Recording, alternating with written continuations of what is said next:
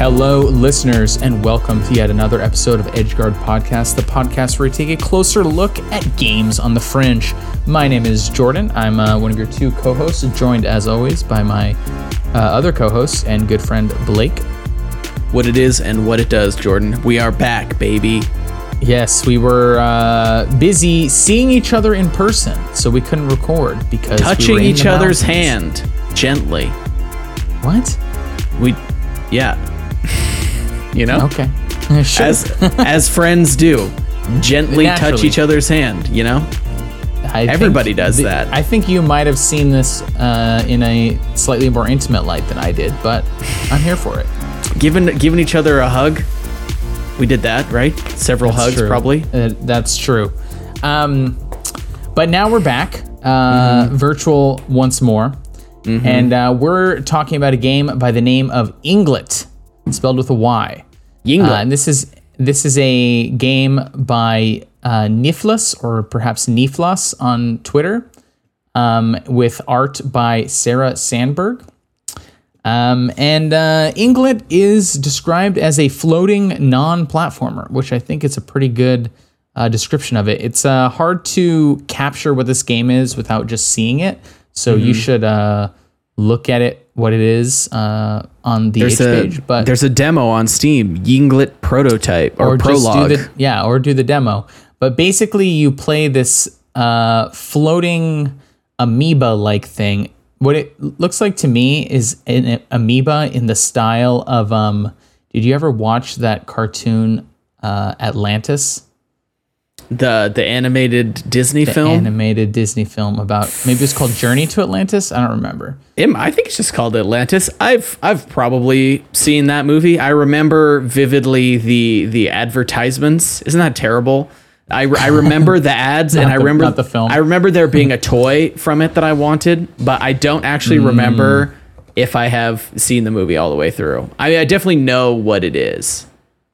I think it's called Atlantis: The Lost Empire. Yes. And anyways, Okay. the Atlantean magic runes have a certain look to them. Oh, right. There's the glowy rock robot guys, Yes, right? glowy rock robot guys. And this really reminds me of them, especially the later levels. But anyways, that's just a long description of the art style for this game. But basically, you're playing as this floating amoeba where you're platforming without platforming. So instead of jumping from platform to platform, you're launching yourself from shape to shape. So there's like these floating shapes, and while you're in the shapes, you are not bound by gravity. You can move through them freely. But as soon as you leave one of these shapes, then you start to get pulled down off the map and die. So your goal is to move between the shapes or dash or bounce between the shapes with your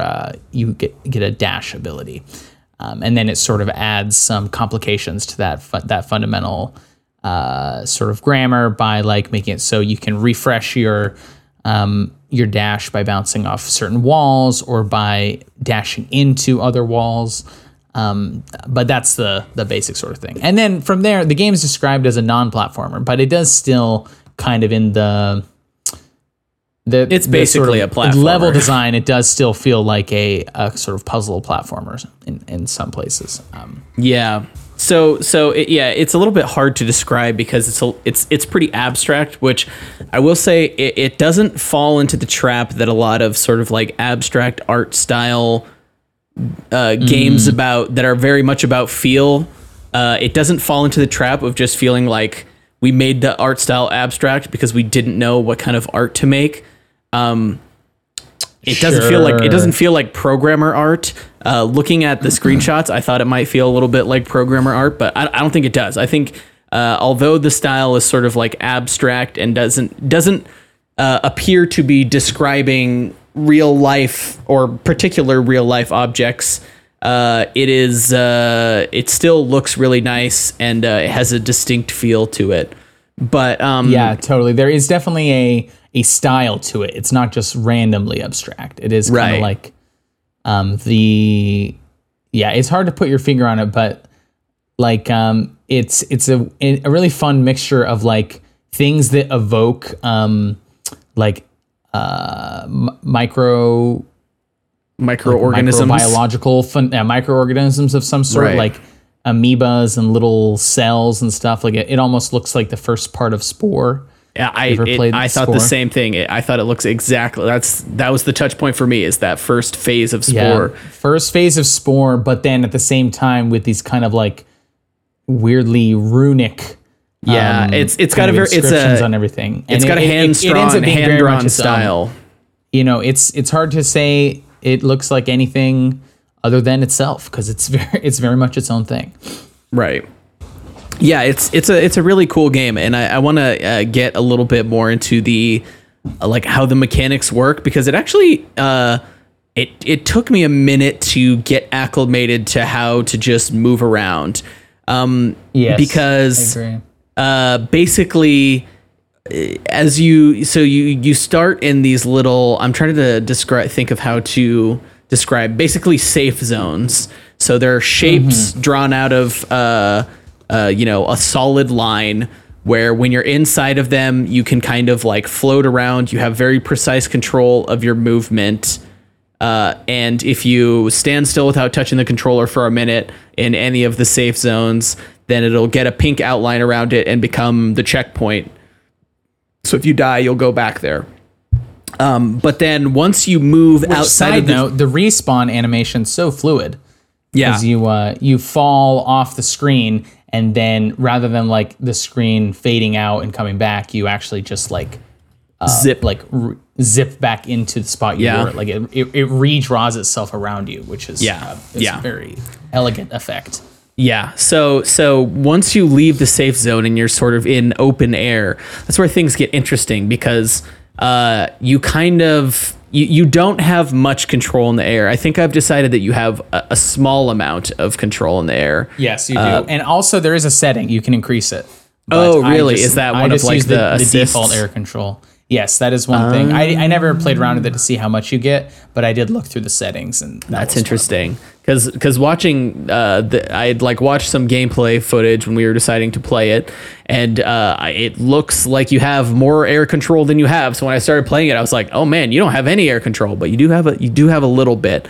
But basically what you're kind of doing is like building up your speed and using your inertia from the safe zones to kind of like control your trajectory through the air. And at first it's really hard.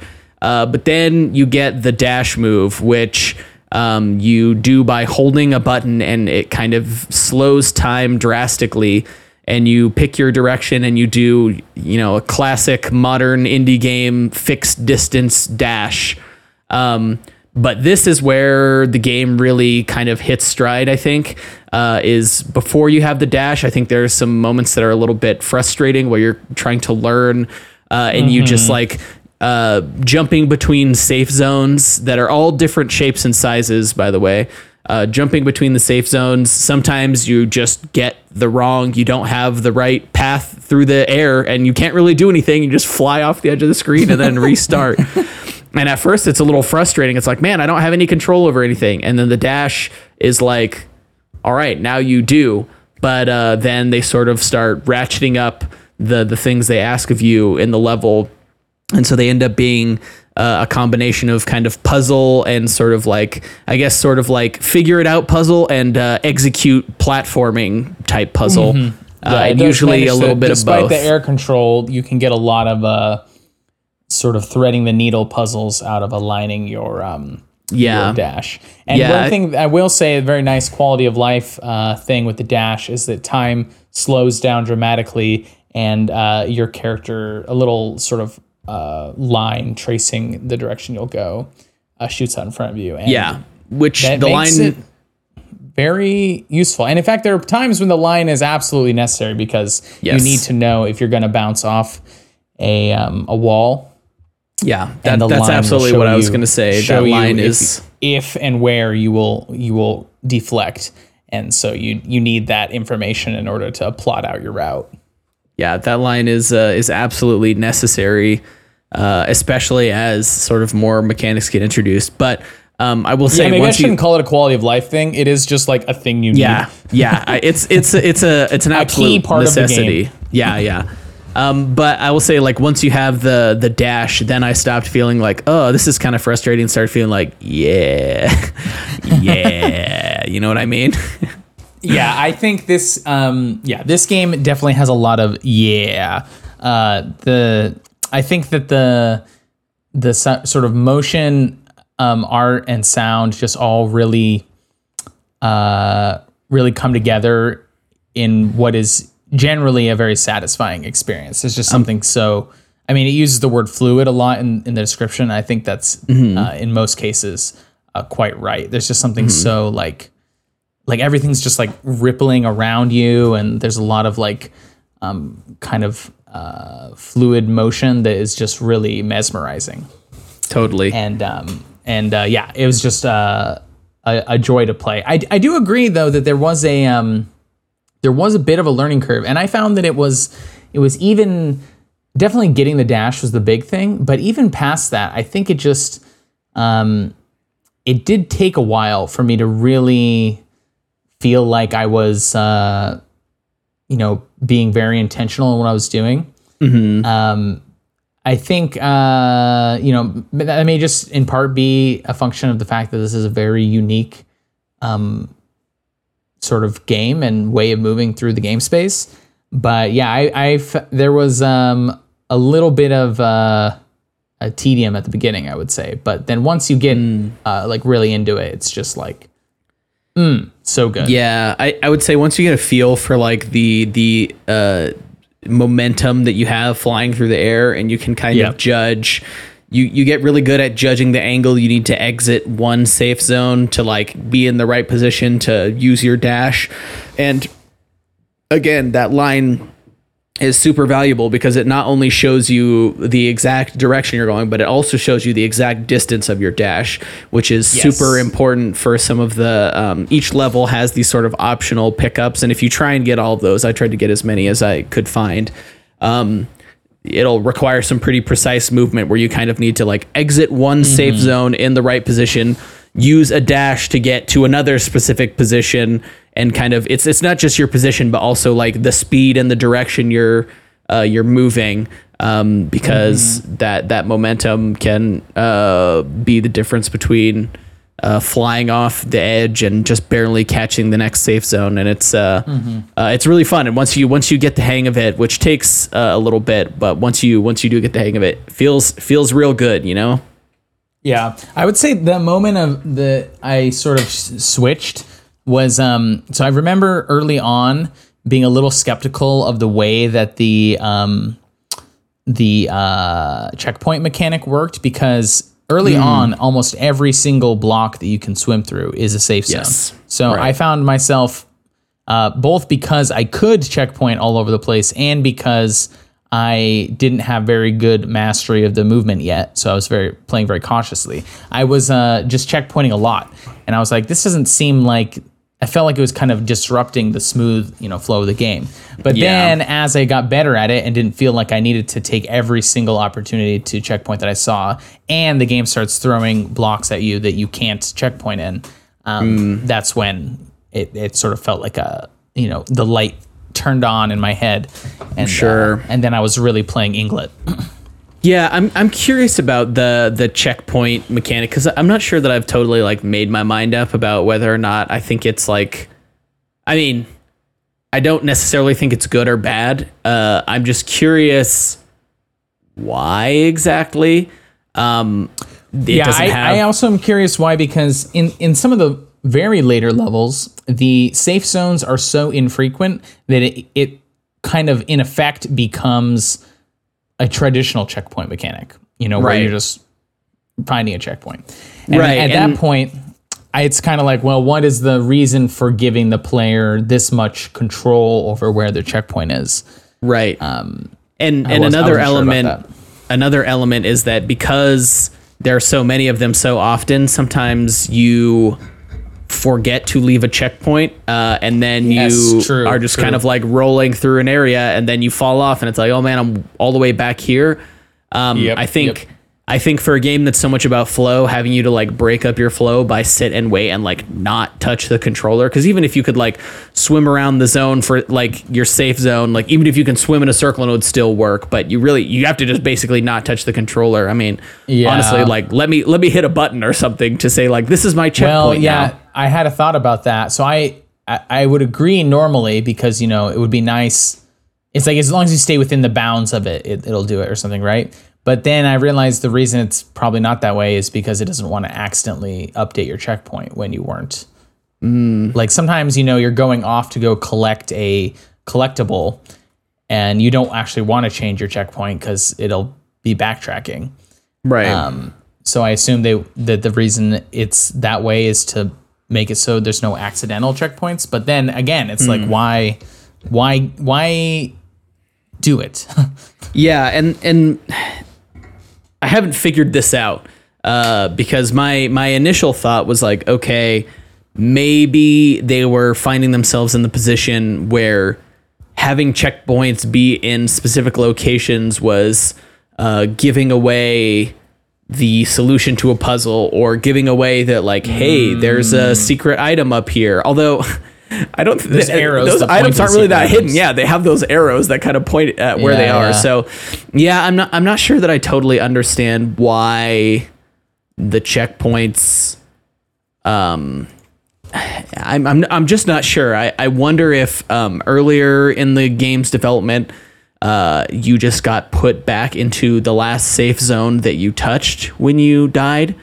And then that became a nuisance for one of the reasons you described earlier, where you're sort of getting put back somewhere that you really don't want to be. Even if you did touch that safe zone, it's like, well, I've been backtracking. I don't really want to go back here. I'd rather go further back or something. I'm not quite sure. I think all told, it is.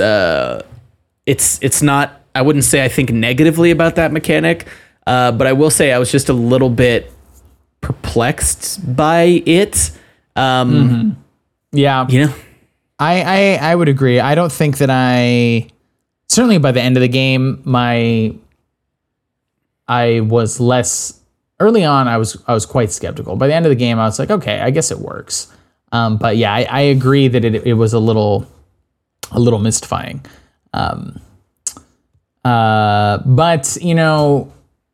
But like I said, by the end of the game, it is, and it is worth mentioning, Blake didn't finish the game, but, whatever. But he got very close. And in the last few levels, it's pretty close to just a normal checkpoint. Like, there'll technically be two different bricks you could be checking in, but they're right next to each other. So, yeah, I didn't finish this game, mostly because I wasn't sure how long it was. And so I hit a few levels that were really good, and I was like, that's as good as place as any to stop. And then Jordan was like, yeah, you have like 2 levels left. And I was like, oh, I should have just finished it, but coulda, shoulda, woulda. I'll do it probably right after we finish recording. Yes, but, it is very good, so I don't think it'll be hard to muster up the strength to do it. So here's a weird question for you. Did you notice the theme of the level names and what the levels are? No. And in fact, I didn't really start thinking about it until near the end. Because like, aren't the level names in like Dutch or something? Well, I'm glad you asked. I'm actually glad I figured this out. Actually, Copenhagen, so probably Danish or German. They are cities in Denmark, all of them, or like they're either cities or municipalities. They're locations in Denmark, and my guess is that the world map where you're selecting levels is just a map of Denmark. Dodoy. I thought it looked like it was all one city, and you were going into neighborhoods. Right. But I think, well, actually I don't think that's true. And I did notice because I saw Copenhagen written in, with the Danish name. It looks like Copenhagen or something like that. Interesting. Yeah, I was but not paying a lot of attention to that. I probably should have paid more attention. Which is a curious thing because you're just like flying around as this weird amoeba looking thing. I'm like, are we aliens? Did we take over Denmark? Well, like, what is happening here? Do you remember the very beginning? Yeah. There's this animation of a right meteorite hurtling towards you, and you, the little amoeba being, is like sitting with your children watching a TV program about it. Are those my children? I thought they were my friends.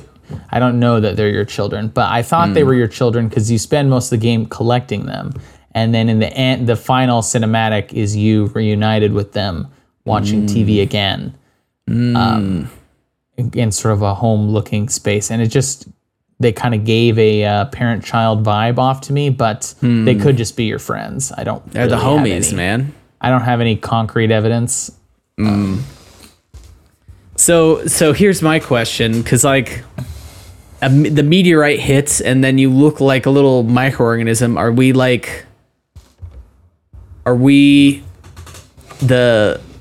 There's one theory that I've heard of like evolution, that like life on Earth started because there were microorganisms on a meteorite that struck the Earth, and then the microorganisms, expanded and became all life on Earth.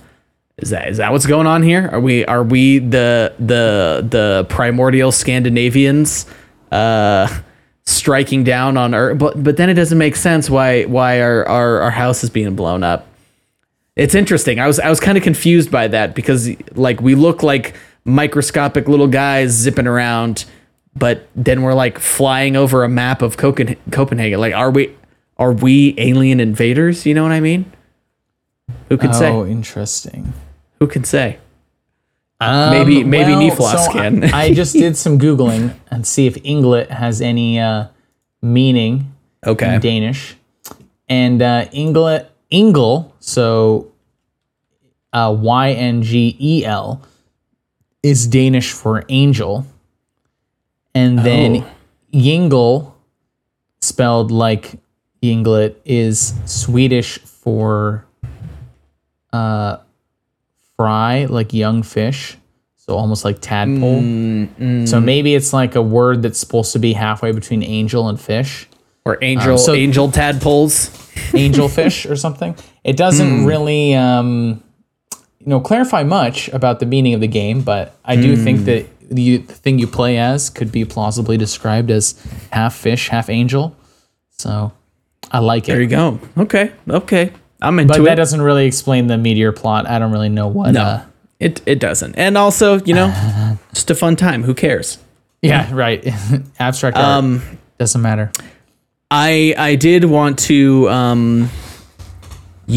I will point out, you mentioned the music and the sound first, not me. So I don't have to make fun of you so you can't make fun of me. It's not allowed. But I will say I did like it. I think somewhere it mentioned like a procedural sort of like dynamic music system. And I will say not every level hits super hard, but some of the levels have some real, in particular, the first level that's sort of like dark. It's called Kastrup. That level, I was like, yeah, this is that good shit. I think that might have been one of the best, if not the best, the first dark level. But I did feel like the dark levels were the best of the whole game. So yeah, I really liked them. I don't know. There's some. First of all, the art just I think looks coolest in those levels. But I also just felt like, in part this is just because it's at the end of the game. But that's really when sort of everything has come together. Right. And it feels like those are the levels where you most need to be sort of like, you feel most like mastery bouncing around the level. Totally. Yeah. And I really enjoyed that. They stopped introducing new mechanics and just sort of like, did we explain that they're the sort of like shorter levels that are just kind of there to solidify in your mind a principle about how the game works before you move on we to didn't explicitly talk about it, but yeah, right. They're not quite tutorials, but they're sort of like they almost felt like they were like Just remember, you can do this. Gate. It's a gate to say before you start the next level. Remember that you dash. If you dash into the blue walls, you'll go through it. But if you dash into the red wall, you'll deflect off of it. Yeah, exactly. And you have to I do know that. exactly which level you're talking about too. Yeah, you have to do that in the right sequence so that there's only one way to get past, and then it lets you go on to the next level. So those last like 3 or 4 levels, they don't introduce any new mechanics. They're just using the mechanics that are already there in concert, and they're really fun. And I think they get the most out of the sort of like. Well, they do introduce very minor changes on the blobs that you fly through. Like it introduces one that will dissipate after a while. It introduces one that will create a sonic wave that pushes you out of it. Right. And it introduces ones that will disappear after you dash nearby. Ones. Okay. There's one you haven't encountered yet, but yeah, they're pretty fun. minor mechanical changes compared to how much you're getting in the earlier levels. Right. All right, I found the press kit for Yinglet, and I've got some knowledge to drop on you. All right. Oh, good, ready? Good. In Yinglet, you play as a jellyfish-like creature. It lives in a floating bubble with its friends. Ah, damn. Unfortunately, a comet crashes into its home, and the friends are launched across the world. Now, Yinglet has to travel the world to find its lost friends and help them back home. The world that should have been parenthetical Denmark. The story is explained, blah, blah, blah. Anyway, so friends. Blake was right. Jordan was one. Yeah. Point, Blake. Thank you very much. Yes, good job. Pat yourself on the back. I already did. Right often. Here, can you hear this? I can. I don't know if I was literally patting myself on the back. Yeah, smack yourself a little bit harder. Smack yourself in the face while you're at it. Okay, so I wanted to ask you what your favorite and least favorite mechanics were. I don't think I had a least favorite. Favorite, I mean, does dash count? I mean, that's just fun. I did like the just the sort of the walls, the blue and orange walls, and the kind of dynamic they have, that one of them you can dash through, one of them if you dash into you'll hit, the other one you can pass through if floating normally, and the other one you'll only bounce off of if floating normally. I think the sort of dichotomy of those two mechanics and sort of the way they get used in concert is when the game is really picking up steam, when you kind of have to on the fly as you're flying around, you kind of have to be grokking that pretty rapidly to be able to get through the last couple and then levels. Chaining those together is like the only way the game kind of makes you. That's the real long sort of stretches of gameplay without a blob that you're in. So right. Those always feel like the most delicate and some of the most rewarding as well. Like you really feel like you nailed it when you do you chain together 5 dashes in a row, bouncing off walls. Yeah, it's a nice balance of remembering the way those work and using them to your advantage, and also thinking about your positioning and your trajectory and sort of like doing the math as you move to sort of make it through the puzzles. And I think it's really fun. It honestly, it kind of reminded me of Celeste. Oh, sure. Where you're kind of like... Yeah, because certain things will refresh your dash in that as well. Right. Yeah. Right. So you're having to keep a sort of like maybe subconscious tally of how everything works, while also just managing, trajectories and movement. And I think it's really fun. And also the frequent checkpointing, it was another thing that reminded me of Celeste, of just like, all right, I've got my checkpoint set where I want it. Now I just have to execute. I figured out the way to do this platforming puzzle. Now I just got to do the damn thing. But doing the damn thing, fun time, good time. You know what I mean? It's a good time. All right. Well, I'll say what my least favorite is. And it's not like something I actively disliked, but I was not a huge fan of the, there's a couple levels where you like get this item that allows you to see blobs that were hitherto invisible. and I just there were a couple times when I got lost. I don't know if this happened to you. Yeah. Where I just like lost track of where the next invisible blob was, and I was kind of like, this doesn't seem to be. Yeah, that one definitely felt a little bit like underbaked. Maybe. I mean, the reason I didn't end up being that annoyed by it is because in almost every case where I got lost, if you just start going backward, you'll hit it. Yeah, you go backward through the level using the normal safe blobs, zones. Yeah, you'll eventually find. Then you'll eventually sort of find the like hidden blobs or the hidden. We didn't even really talk about the trains. I don't know if you call them trains with the little yellow things. Cool. Yeah, those are fun. The way they launch you around. Good time. Yeah, plus they just look cool. Like those a lot. Turn you into a crazy rocket ship. Yeah. And I Cool think those were looking great. There actually was a shout out, an actual quality of life thing there is that the game was very good at communicating when you would your dash would reach them, right? Like it would shimmer. Yeah, totally. If your dash was gonna cause you to hit that, and it would do something similar with the blue walls. Like if you were gonna make it through, it would shimmer, so you were aware that you're exactly about how long your dash will be. Yeah. But it also, I say least favorite, but I didn't really have a huge problem with it. And I did think that it still, worked as the kind of, puzzle platformer, the typical pattern of like, introduce a new mechanic, get some, new ideas out of it for a couple levels and then move on. So I did still kind of, as part of the whole game, I thought it worked, but on its own, I think it was one of the weakest. Yeah, fair enough. Like I said, it didn't bother me that much, but I understand why it might have bothered you. So, sure. To each their own or whatever. Sure. Do you have any other thoughts about Yinglet? Just to say it's great, and I encourage you to play it. It's totally worth the $5. Yeah, $5 on Steam or itch. It's about an hour if you don't get any of the collectibles, about an hour and a half if you get them all, and I think it's a hour and a half well worth it. I think it's neat.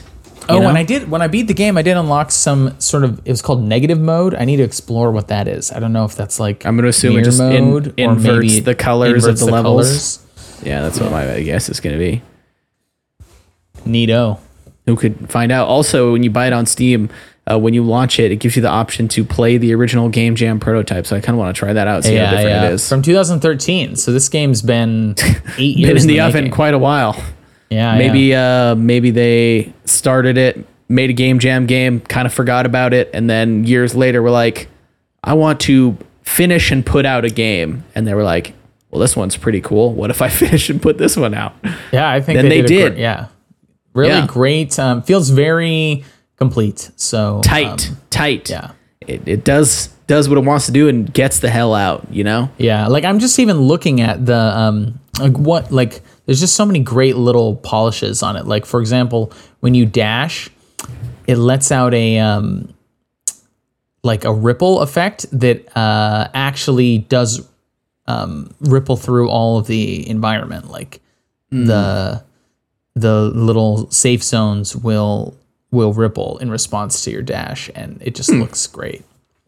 Yeah, like those little like circular things that are on your like big traily tail tentacle things, they go away to show you that you don't have a dash, and then when you recharge the dash, they'll zip back onto your little that's tails. good as well. Yeah, it's very polished. It's got a lot of visual I guess eye candy. There's a lot of fun stuff going on the screen. It looks cute, it's colorful. It just looks unique, and it's fun and good. And that's what I think about that. Oh, what difficulty did you play on? Whatever the normal one was, like default. Well, I think it's called challenging. Is the hardest difficulty. Well, then I did it on the hardest difficulty. I did as well, but I was curious what the I wonder how it eases it. Does it change the levels, or maybe it gives you more air control? Or I just assumed those were sort of like accessibility type options. sure, I know I there was just curious what it changes. Maybe you I dash noticed that there further were and- controls to slow down like the time that the game runs at. So that's kind of interesting. I know that some Sure, other sure. platforming games have included that as an accessibility option for people with like motor control impairments or that kind of thing. So Yeah. neat. That's Not interesting. something you see a lot in games this small. Yeah, totally. Yeah, But appreciate it's definitely impressive that they went the extra mile on that. So Alrighty. Next week or next time, our Aha, still podcast making that increasingly not on a weekly schedule. Sorry, we're busy. Life Well, turns we out said- when you I mean, we turns out did when you announce stay inside for like every other week. a year and a half. Once you can go outside, you do it a lot. Me too. But anyway, when next you hear from us, we will be talking about Alien Death Mob, which is a game you can find on Steam for $2. It says aliens have invaded Earth. Towns, cities, deserts, they're everywhere. Take on the role of Earth's last super soldier and confront the alien menace and this intense twin stick shooter. And yep, that looks to be what it is. A twin stick shooter where you shoot aliens. The art style looks fun. And Yeah, that's it's all very I like have to say about that. Classic arcade bullet hell style. Yeah, So- the art style kind of reminds me of like an Amiga game, like one of those kind of like consumer PCs from the UK where sure. where because like certain sprites are just all one color. It's like these bad guys are blue, these bad guys are red, you are white, and you are gonna it's shoot the bad guys. Yeah, it's true. It does totally. You know, have that it look. doesn't because I don't know why it is that those sort of like British homebrew indie games like have that style, whereas like console games obviously had like maybe they just have a much more limited color space, but it sort of looks like that. Yeah, I So think anyway, that's right. I'll have more thoughts about that after I play it, though. same here, man. Yeah, so that's my Pug Fugly Games. Wow. So if you would like to listen to that episode and or get a link to the game when we play it, you should follow us on Twitter at EdgeGuardCast. That's where we tweet out all the updates for the game, everything from new episodes to announcements about the podcast and links to the games we play and contact information for the creators of those games. So we'd love for you to follow us and shoot us a tweet if you have thoughts about the episode or if you have recommendations for games we should play. We play more games that we are recommended by followers than not. So if you recommend it to us, there's a very good chance we will play it. But yeah, Alien Death Mob next time. Follow us on Twitter, EdgeGuardCast, and we will talk to you then.